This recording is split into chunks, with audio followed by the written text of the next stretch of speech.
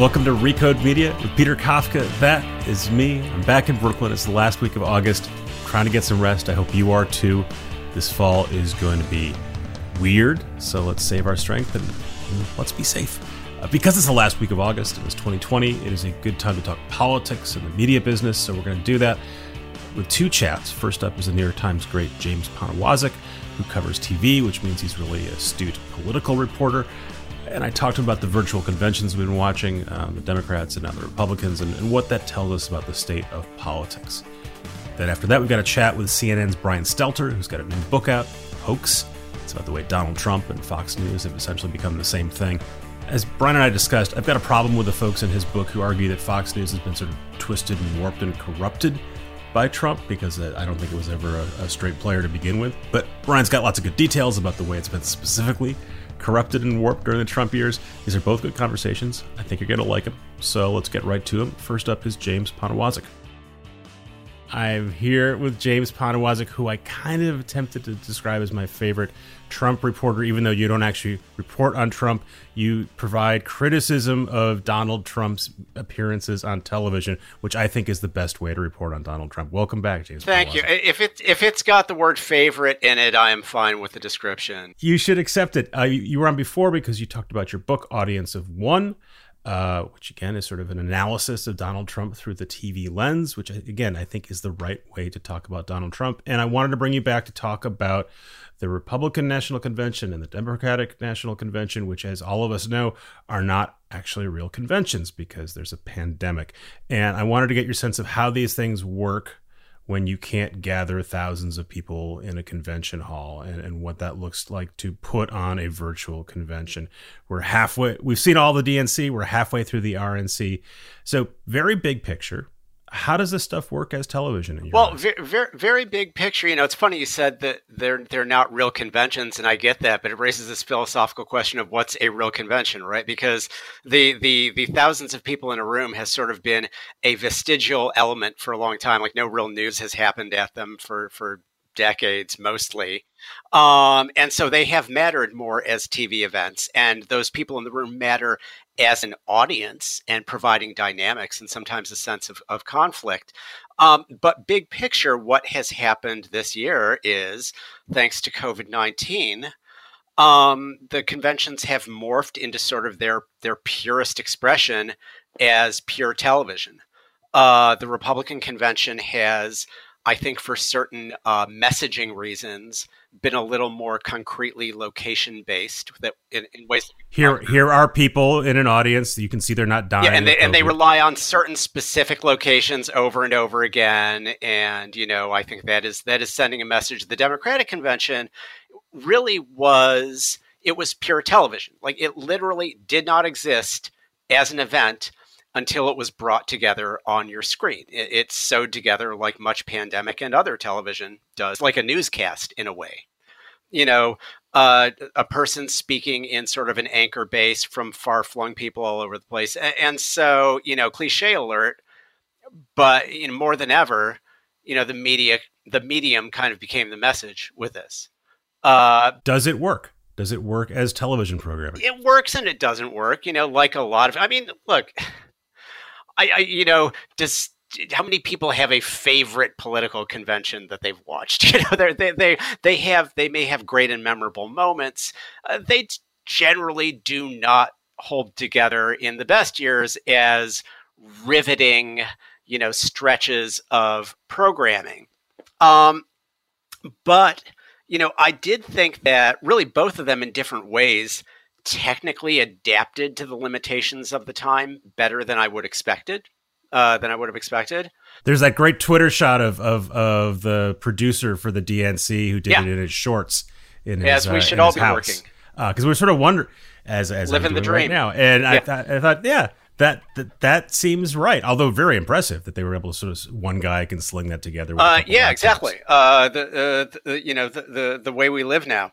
And, you know, there were elements of it that seemed sort of uncanny and weird in the way that a lot of, you know, our Zoom existence now does. But I think it also forced some innovations that were arguably improvements. Speeches were faster.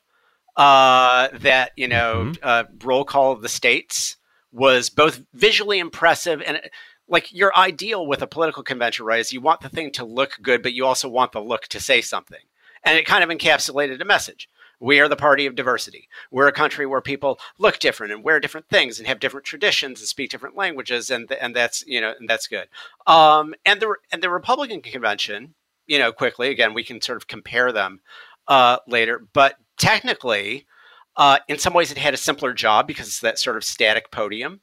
But again, I remember more sort of cringeworthy glitches in the 2016 Republican convention, if you can remember back that far, than there have been in the 2020. So the main thing I remember there was the Ted Cruz, will he, won't he, and then Trump showing up in the balcony. Yeah, I mean, that one might have been more a feature than a bug in that, that did appeal to like Trump's WWE side. But there were giant video monitors that went on the fritz, and the convention ran way too long or way too short. It's Scott Baio was there. Scott Baio, Duck Dynasty guys, Antonio Sabato Jr., I believe. And I want to skip ahead because this was my end up question, but and we'll come back. But I do remember watching that convention and going, the Trump people cannot put together a convention, which is an infomercial for themselves. So they certainly can't run the country, and they certainly can't win an election. And obviously, I was wrong about at least one of those things. So if we want to zoom out to the very big picture, and I want to keep talking about sort of how these conventions work on TV, but does any of this matter politically if the DNC convention we thought was aesthetically better and the RNC one was kind of crappy and tinny and echoey? Does any of it matter? I think it can matter. In a close election like 2016, every single thing matters. Right?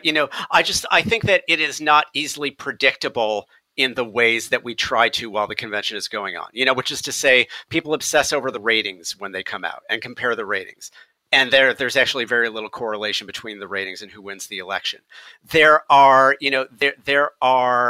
sort of video images and degrees of competency that are shown in the production, and they send messages, but like every kind of messaging, you can't necessarily predict how it will play out, right? So like looking at 2016, the Democrats' convention was very smooth and competent and well-produced, and there were celebrities, and it visually looked very good, and it ran on time.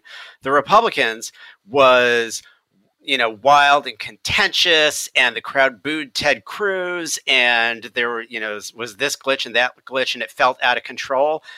But that was sort of a piece with the aesthetic and the ethos of Trump's 2016 campaign, part of whose argument was you are tired of things for whatever reason. You're mad, or you feel left out, whatever. You want to just like throw a brick through the window.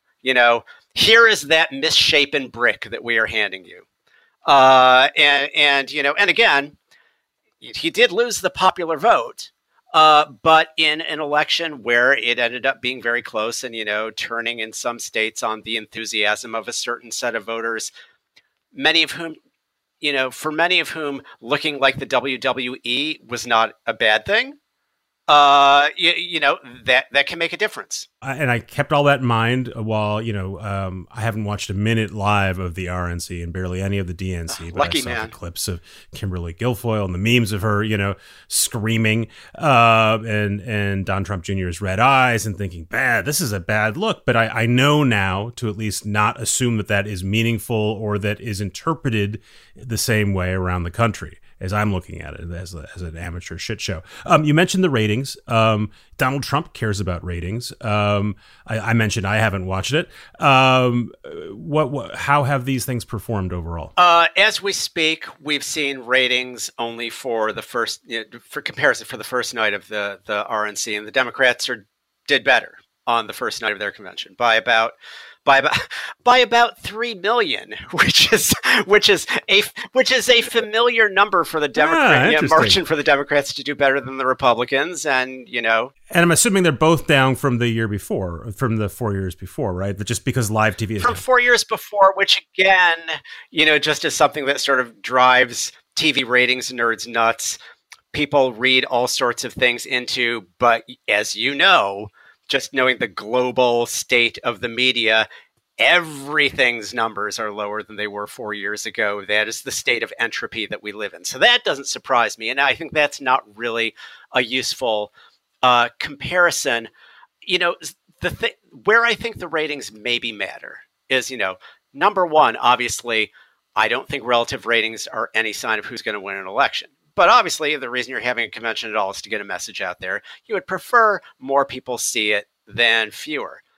Another thing that's kind of interesting to me is how many of the people watching, given their choice of TV outlets, are probably intense loyalists whose minds were made up, right? So the biggest network for the DNC was MSNBC, which clobbered everybody else every night. And for Republicans, the first night, Fox News got an even bigger number than MSNBC was getting the week before. And I want to say the figure was like 45% around that of the total TV viewership of the convention was watching on Fox. Well, I'm guessing that's probably a pretty high percentage of committed viewers. And maybe if I'm in the RNC, I would wish to be reaching a few more people on NBC, CBS, ABC who might still be deciding if those people still exist. While we're on that topic, that Donald Trump praised CNN in a tweet that I had to read several times for showing the convention in its entirety. What is his? I am assuming he's complaining about someone else. What is the point of that message? His measure of good coverage of the conventions, of course, is how much of the convention itself networks are showing, as opposed to breaking in with their commentators and pundit panels and so forth. And here's another just lovely irony of politics today is that Fox showed a good bit less of the first night of the Republican convention than MSNBC did. MSNBC really, from my skipping around, I don't have granular minute by minute figures, but has been showing more of the raw feed than anybody on cable. That's sort of been their thing. They'll break in occasionally, but if you watched Fox the first night, Tucker and Hannity are on the air for a lot of that. And I honestly, I think part of what Trump is doing, as he has been doing with Fox for a while, is kind of trying to work his own refs and saying, kind of like calling the control room and saying, hey, buddy, this is the show. A little more yap, a little more Donnie Trump, So what is good about this format overall? If we're in a world next year, or 4 years from now, where we can gather in places together, and presumably there'll be a drive to do that, what parts of this virtual convention should the parties think about keeping? It's been shorter and tighter. The speeches, again, I just have more of the DNC to judge by. I thought especially if the DNC moved faster and were tighter paced. There was more of an emphasis on video segments going out in the country and talking to regular voters, again, particularly at the DNC, which I've seen all of at this point. And those were really effective, I thought, much more so than a lot of the stuff that's sort of aimed to the people in the room at normal conventions. I mentioned the video roll call at the Democratic convention, which was just visually amazing. And I think that is just, in the larger sense, good to just get out once we have a convention room again, to get out of it to the extent that you can and bring the rest of the world in. And what do you think will work better when you have thousands of people in a room shouting? What does that improve? Well, it allows for a different kind of speech to work. It is a feedback mechanism. You tell a joke and people laugh. And that is one thing that, I've noticed a lot of in the convention speeches this year is that the ones that worked well adopted to the fact that, hey, you're not giving the speech you wanted to give at a convention. You're giving a direct-to-camera speech. So zingers don't work. Big applause lines don't work. That Kimberly Guilfoyle speech at the RNC, people might have been, making fun of the next day regardless, kind of the way they did Pat Buchanan's speech in 1992. But it sounded just absolutely wild, just addressed to an empty room. And it was taped. It was taped. They could have said, oh, it doesn't work. And the part where you held your arms out and kind of shrieked, let's take that again, right? That was not live, right? And you have some sense of Kimberly Guilfoyle's resume, right? She was a TV professional. She was a Fox News personality. You should know enough about TV to know that something plays differently to an audience than it does in a TV studio, which you essentially are in. But when you have that crowd, then you want to play to that crowd and show that you're making a connection to them, and you play off because the audience at home is hearing it sort of as an applausometer, but it rewards a different kind of speech. We saw, I don't know what Donald Trump is going to do Thursday night yet, but the speech Joe Biden gave was really, although he was standing up like an Oval Office address, basically. It was the tone of a president speaking to the country after/during a tragedy and crisis, and sharing empathetically and saying, I've been there. And the moments that worked best were not things that built to a crescendo, but like where he used silence and, let things sink in and so forth. Right. Your piece talking about that was describing the contrast between that and Kamala Harris's thing, which was done basically in an empty, what looked like an empty stage. And that came off.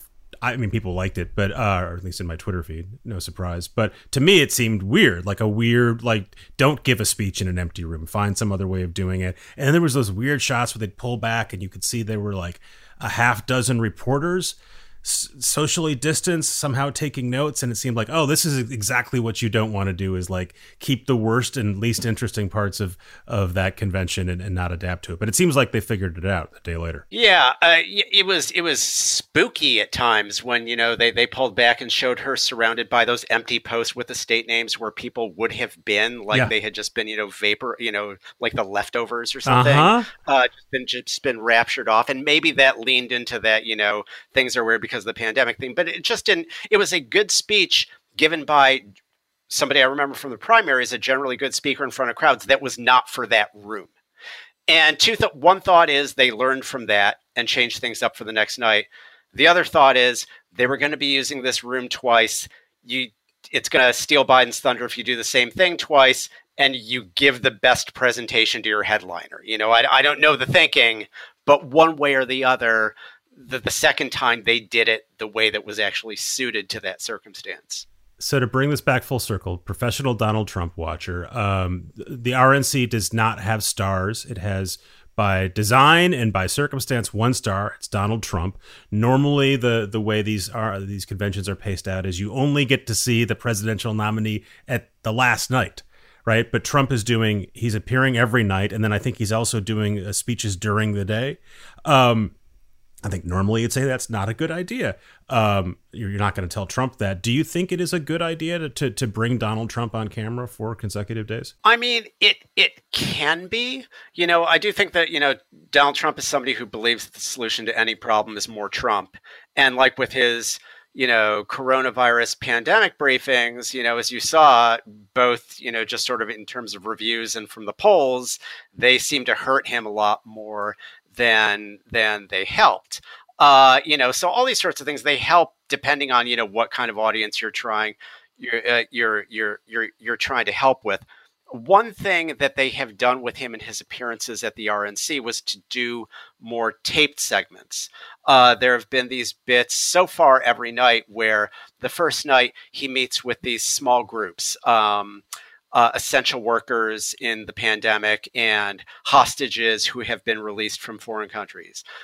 Tuesday night, they use the White House basically as a reality show set to stage a presidential pardon and an immigration naturalization ceremony, sort of softening his image. Here is merciful Trump pardoning a remorseful felon.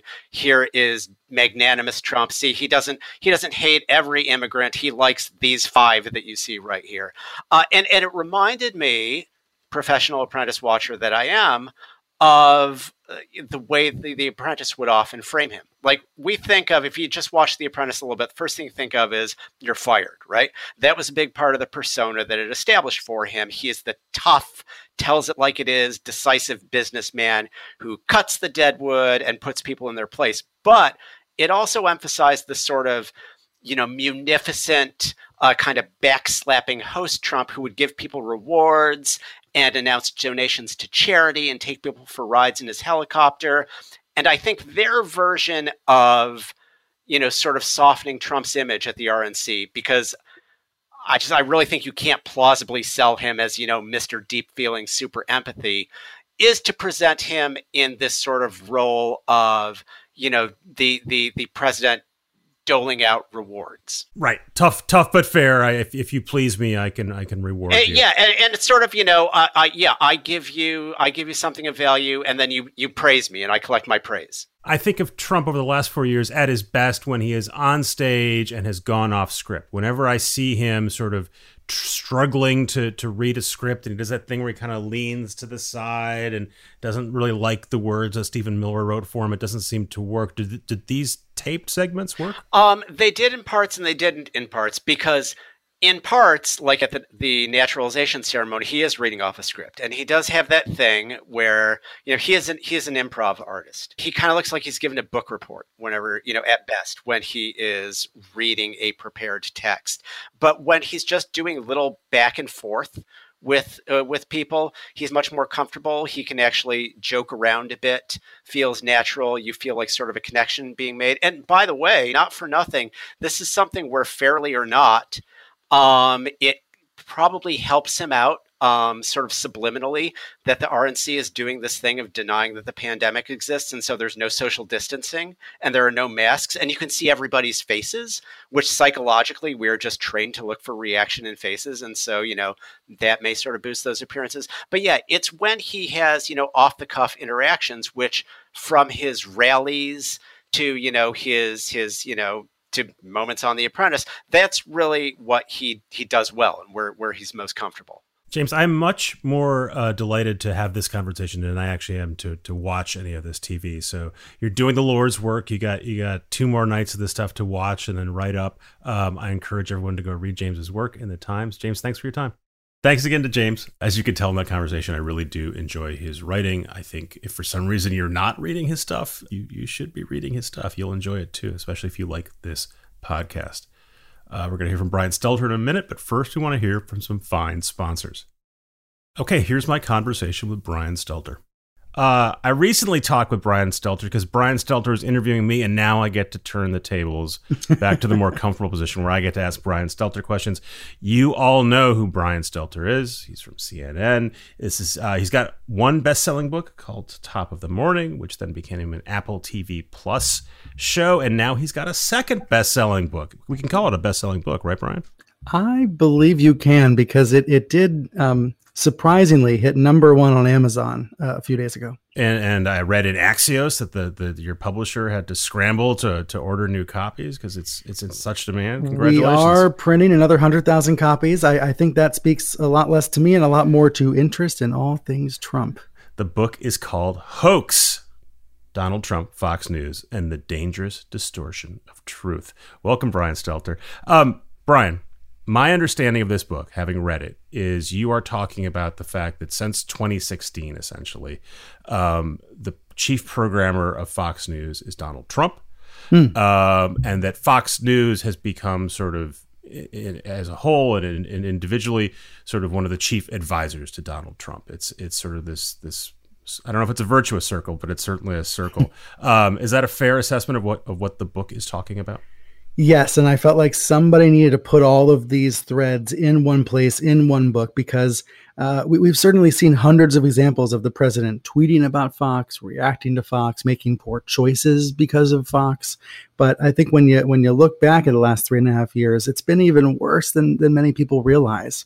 I still think, Peter, even though we're in 2020, this dreaded year, that too often news coverage of what Trump is doing or not doing misses the Fox angle.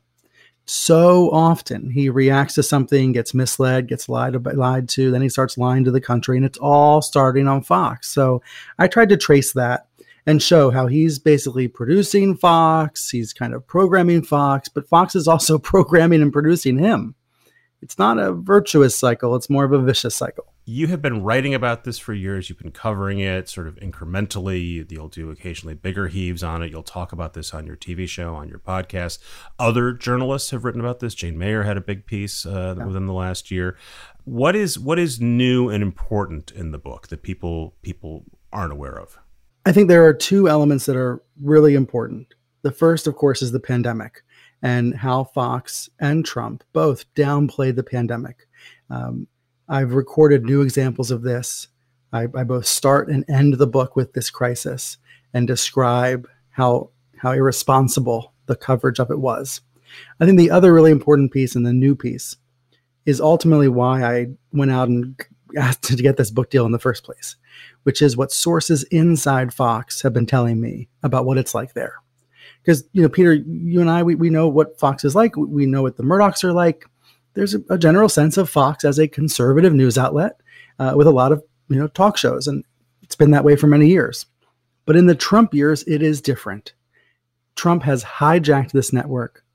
Staffers say it's gone off the rails. They say management encourages propaganda and discourages reporting. And they say there's a lack of clear leadership. So there's a bunch of different fiefdoms, and these stars just do what they want. And I had a lot of sources leaking to me about this because they're so concerned about it. That's really what drove me to say, okay, this is more than a news story. It's more than a blog item. This is an entire book. The idea that there are people at Fox who are either good journalists and or who are dismayed about the way that Fox has moved in the last 4 years is something you document here over and over. But it's also a little hard for me to stomach as a reader and as a consumer of media news for a decade, right? Anyone who remembers the old Daily Show with Jon Stewart, every episode was a denunciation of Fox and how skewed their programming was and how bad it was for the country. And those were the good old days. Those are the pre-Trump days. And so and sometimes when I read this book, it sounds like the people within Fox are sort of saying, well, we were a respectable news organization up until 2016, and then things went awry. And boy, wouldn't it be great if we could go back to the old Roger Ailes days. And it strikes me as a weird kind of revisionism. I guess the other way to argue is like, look, it's so bad there that those are the good old days, that Trump is beyond the pale, even for a Fox News person. But it's a little hard for me to sort of have empathy or sympathy for the good journalists at Fox. It's one thing if you showed up there in the very early days and said, I don't like this. But if you've been there for the last 5 or 6 or 10 years, you know, right, you knew what you had signed on for. Right. Well, let me put it this way. 10 years ago, Fox didn't have a standards and practices department either. 10 years ago, they didn't have a commitment to fact checking either. 10 years ago, they didn't have the kind of accountability that you need to have a respectable newsroom. So that is all true. I think the difference now is the merger between Trump and Fox, and that's what has made so many people inside the network uncomfortable. A lot of these sources acknowledge, I get it. I work for a place that's both a political operation, a political project, as well as a news operation. But what's different now is this merger between Trump and the GOP and Fox and Hannity. A lot of these staffers were saying, we should have a more responsible version of a conservative news network. Of course, I think the question we would ask then is, would anybody want to watch that? Is there an audience for that? Because some of what's changed at Fox is what's changed in the GOP. It's Trumpism writ large. Right. And so there's a big question about sort of what does a post-Trump world look like for all of us, but specifically at Fox. Is it still the Trump channel, or do they sort of switch to sort of conventional Republican programming, if there is such a thing? We're speaking, not coincidentally, during the week of the RNC, which is, again, programmed by Trump. It looks a lot like Fox programming. You also, and you do spend a lot of time talking about the pandemic and sort of the failure of Fox there. Again, I was a little bit struck. I wrote a piece of media criticism a few months ago about sort of how the media got a lot of things wrong. I think I quoted you in that yes, early on in the pandemic. And I had an aside there saying, I'm not even bothering to talk about Fox here because no one expected Fox to provide useful information. It's purely an arm of Donald Trump and vice versa. And there should have been no expectation that you were going to get helpful information from Fox. I guess you could argue that's deeply cynical, but I think it's also accurate. If you were looking for useful information about a global health crisis, you would not turn to Fox News. Why is it important for you to spend all the time documenting their failures? Well, hold on, Peter. You wouldn't turn to Fox News. But what about this woman from Bluffton, South Carolina, who wrote to the FCC and said, my mother, who is 94 years old, believes the virus threat is way overstated. because of Fox News and Sean Hannity. They have failed. They failed the country and they failed their viewers. It's despicable, but millions of people not believed surprising. Them and trusted them. Yes, it's not surprising to you, but I think it was surprising to this resident from Russellville, Alabama, who wrote to the FCC and said Fox News is now costing the lives of Americans. Or Kansas City, someone wrote, Hannity has misled his elderly viewers. They are most at risk. My point is, there's a segment of the country that does and did and still does trust Fox and expects real reporting from the network, even about the pandemic. After that piece came out, I got the standard emails and then phone call from a public relations person at Fox and said, well, I just want you to be clear that, they had a minor fact-checking argument. And then they said, hey, we want you to understand that Fox has news programming and they have opinion programming, and the two things are separate. And they could barely muster the enthusiasm to tell me that. You brought up something really important, which is they don't make that argument as loudly as they used to. It's because it's very hard to make, but it is still the standard argument. Again, I don't think it makes any sense. I was going to ask you, do you think there's anyone within Fox that still believes this, that there's some distinction between the straight Fox News and the opinion Fox News? I saw the wall between news and opinion get taken down brick by brick in the past few years. I mean, the wall was never that tall or strong to begin with, but it has been taken down. Still, though, people like Chris Wallace, when they're in public, when they're asked about this, they say there's a wall. They say there's a division. You can just watch the network to see that there's not. CEO Suzanne Scott, she's the woman who runs Fox News. She wants the newscast to be more opinionated. She wants more partisan guests. She wants the newscasts to run clips of Hannity and Fox and Friends. So it's those kinds of choices. It's like bit by bit by bit.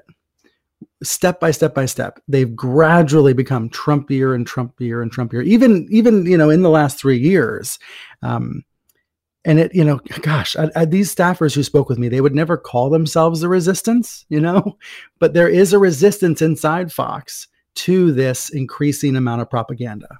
I want to talk about your relationship with Fox and Fox News. I was scared you were going to ask about that. You mentioned it in here multiple times. We'll start with it at the end. So at one point, there's a young Fox staffer who goes on the record to talk to you about how upset he is. Yeah. He's sort of a very junior level, I think, researcher, producer.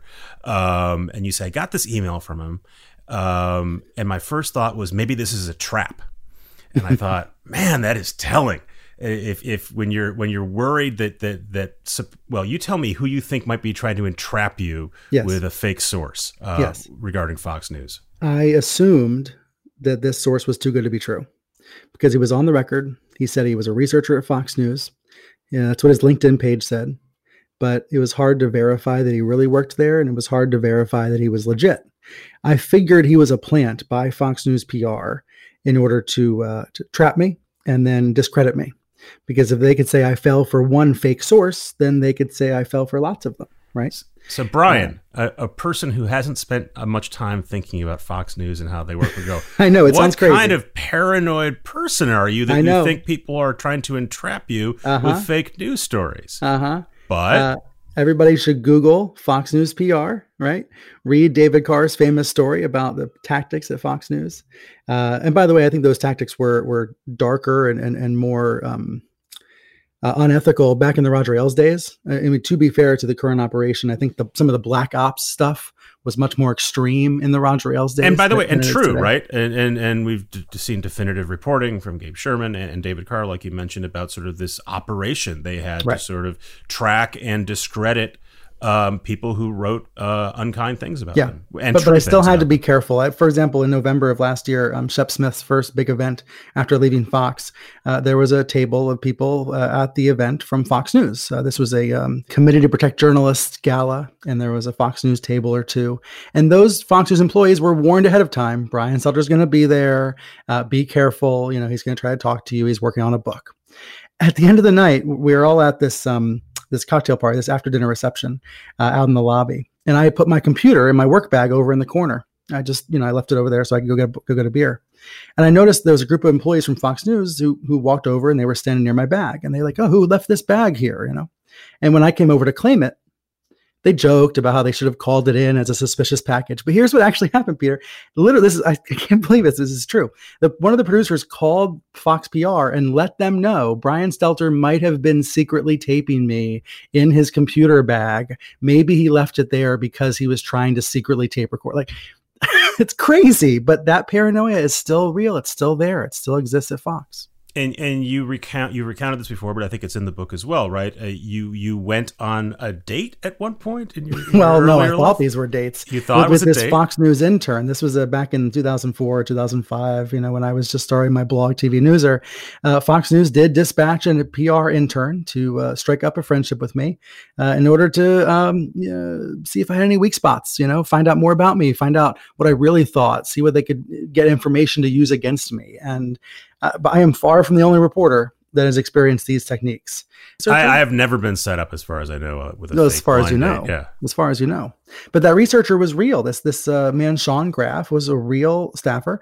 The way I verified it, by the way, is when I went out the next day to have coffee with another source, I had him go on his phone, look through the directory of Fox News email addresses, make sure Sean really had a Fox email address. There were steps like that I was taking to make sure he wasn't a trap. So you have that behind the scenes skullduggery, which sounds fantastical, but is actually true. And then sort of on screen and on the internet, you are a constant target of invective from Fox talent, from Hannity on down, from Fox viewers, from the president himself. Occasionally I'll get caught up in your mentions and I see a little glimpse of how miserable it is. What is it like for you to do your job, which in large part is sort of covering Fox and the president and their relationship day to day, and having to sort of wade through this muck? I assume it affects your family. We've already seen sort of other instances of reporters being doxxed sort of at the behest of the right-wing media conspiracy. It seems like you're not a war correspondent, right? You didn't sign on to sort of parachute into a place where you're going to be put into harm's way, but it seems like you're getting a bit of that anyway. You're right. I don't want to overstate it because I have a pretty, I'm literally sitting on a cushion. I have a pretty comfortable role. I'm able to work from home in this pandemic. I'm not on any front lines, but it is wild out there. The venom has become so much more present and pervasive. I suppose the answer to your question is I have thicker skin now and I have fewer hair follicles. Like I try to joke about this. I try to be lighthearted about it, but it is awful. These coordinated campaigns to troll and target critics. And I know that this happens in many different directions and many are targeted. But from what I've seen, it has become more severe in the past few years. So what happens when Hannity calls me Humpty Dumpty on TV? Well, I get a lot of hate tweets. I get some hate emails, that sort of thing. And that's usually all that happens. But I write in the book about a death threat that was against me that aired live on C-SPAN. And I believe it is traced back to Sean Hannity's show the night before. I don't blame Hannity because I know Hannity gets death threats as well, and that's despicable. But we do have to see how these words and how these tweets and how these memes have consequences. I always think about the meme. I forget if we talked about this before. This meme about Jeffrey Epstein that claims that me and Chris Cuomo and Jake Tapper were secretly on one of Epstein's private jets. And the meme something like, why were they on the flight logs?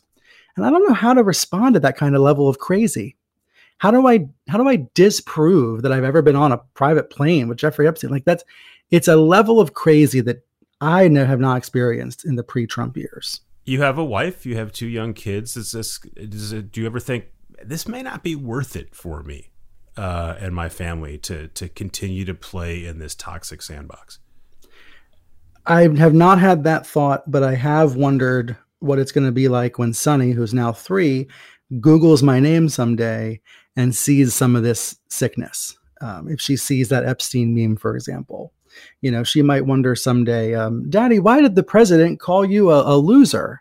I forget exactly what Trump's tweet said. I guess it didn't matter that much to me, but he insulted me one Sunday afternoon because of something I said about Fox News. Ironic, actually, given the subject of this book. But I hope when she finds the president's tweet and asks me why the president insulted me, I'll say, read hoax. I mean, I literally will say, I tried to write it all down. I tried to explain it. And as much as I am trying to be lighthearted about this, Peter, this is a version of what happened in 1930s Germany. Back then, it was lying press. You lying press.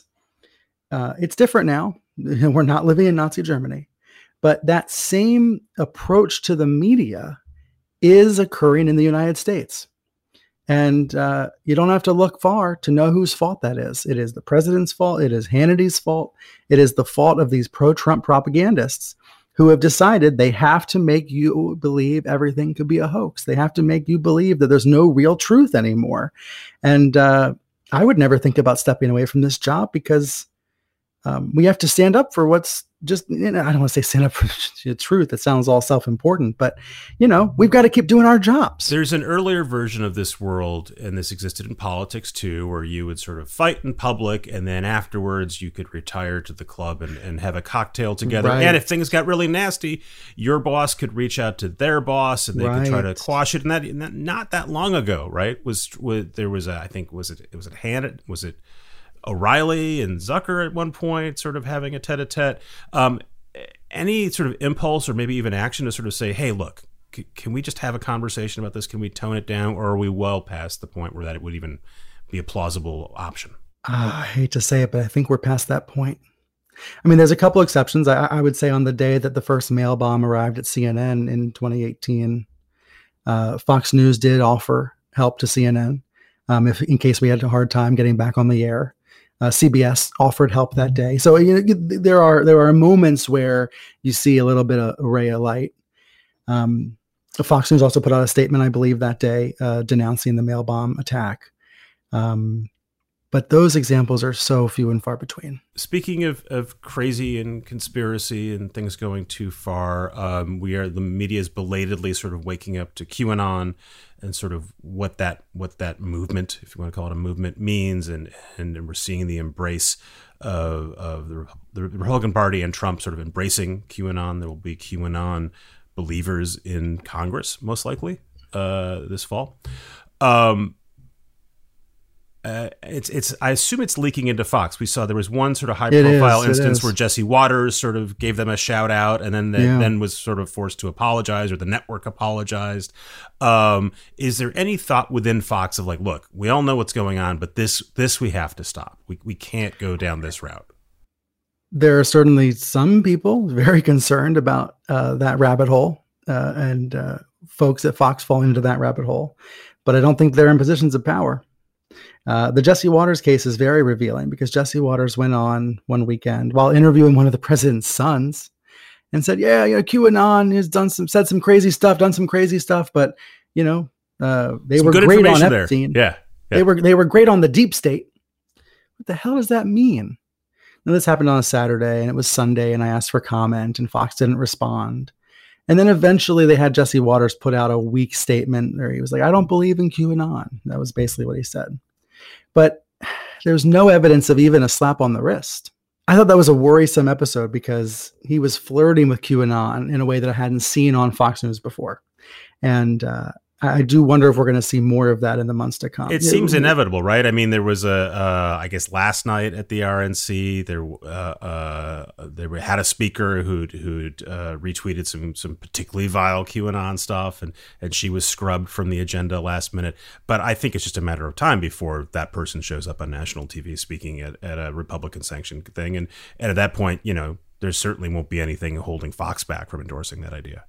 Well, one of the themes of my book is about leadership and lack of leadership at Fox News. It's as if when Roger Ailes was forced out by the Murdochs, when he was ousted, there was a power vacuum that has never been filled since. And in a way, it's really Trump that's filled it because there was never a strong leader at Fox after Ailes. What was remarkable to me in my interviews was how many people seemed to miss Roger Ailes there. Mm-hmm. Good old days where you had this despot with a gun harassing women. Let's bring him back.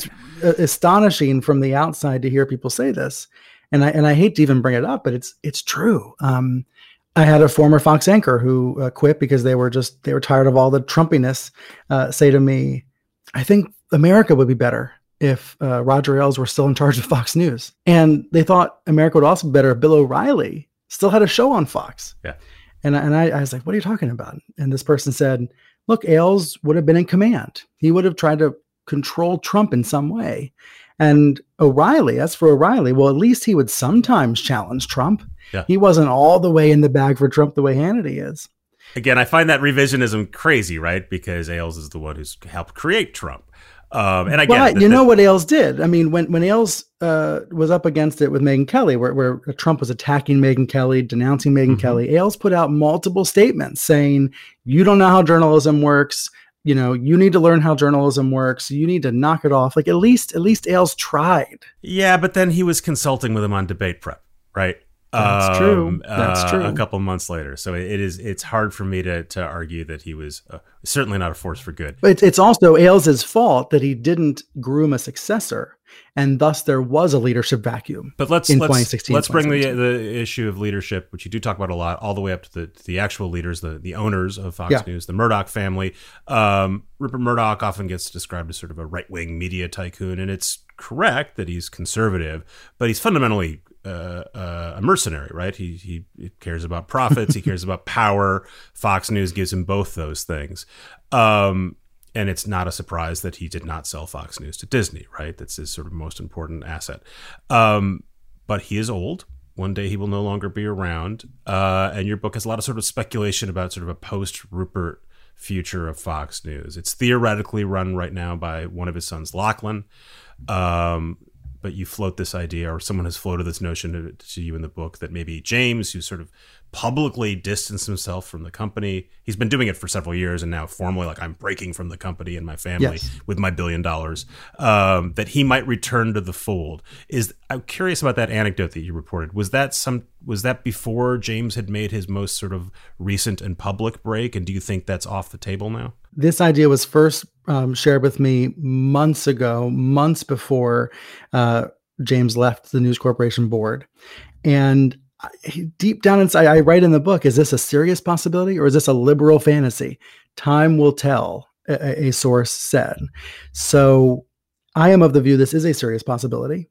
And that's because of the Murdoch family trust. In the event of Rupert's death, there are 4 votes. Each adult child has a vote.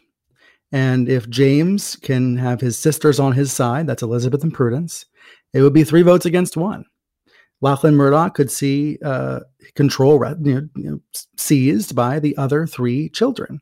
And in that event, that matters for Fox News because James is clearly more liberal. He endorsed Pete Buttigieg in the Democratic primary. He could make some significant changes at Fox News. But all of this, of course, is theoretical, and it's all a conversation in the event of Rupert's death. And in that liberal fantasy, the idea is James sort of wrests control of Fox News and doesn't make it MSNBC, right? But makes it a more responsible Fox News, a less odious Fox News. Is that the idea? I think that is the idea. And again, this is coming from people in James Murdoch world. I only spoke with him briefly and introduced myself and at a party once, and he declined to be interviewed for this book, just like Lachlan did. I actually had the same kind of interactions with Lachlan, where they were just brief. There was nothing substantive. But all of these guys, right? When you're this rich, everybody has people, right? Everybody has people, and I think the people around James see this as a real possibility. It may be years from now, but I wonder who would he install as a CEO of Fox News if he could, and what would he change? Would he want to have a standards and practices division? Would he want to have a commitment to fact checking? These are the things that make news outlets, but they don't really exist at Fox right now. There has been a long-running debate about sort of, is there a competitor to Fox that would ever crop up? There was a lot of speculation that Donald Trump was going to lose the 2016 election, and then he would create his own Fox, his own Trump network. Right. You're seeing that speculation again. And then along the way, there's always Breitbart is going to supplant Fox, or OAN is going to supplant Fox. Given that Fox's viewership is old, and watches cable TV, and the idea of a fully distributed cable TV network is a very rare thing, it seems very difficult for me to imagine that any of these things actually pushes out something that's still on the cable dial. I agree. is there a version of reality where you take an existing cable TV program, sort of what Vice tried to do with Viceland, and convert it into that, or one day you just say, look, eventually everyone's going to figure out the internet and you can program this? Is a long-winded way of saying, is there any likelihood that Fox News is supplanted by any challenger anytime soon? I don't believe there is any likelihood of that. I believe Fox News already has made enough moves digitally with Fox Nation, which, it's not a huge success, but at least they've planted a flag. They have other options for digital distribution as well. I believe they are such a monopoly, so strong in their marketplace, that there is no competitor that can really rise up. Right now, OAN is a flea on the elephant's back. Folks at Fox make fun of OAN. They laugh at it. The president's never given a real interview to OAN, even though he sometimes uses that network to as leverage against Fox. He'll say, "Go watch OAN instead." Yeah, and he'll call on their he'll call on their personality in the briefing room. But I thank think you even for using Trump the right knows, term there, personality instead of journalist. Exactly. I think even Fox knows that OAN is not legit. When I say not legit, it is tiny. It does not have Nielsen ratings, etc. None of these wannabes pose any immediate threat to Fox. Fox is bigger than Trump. But there's this debate internally, right, about what would happen if Trump loses? What would happen if he launches his own network?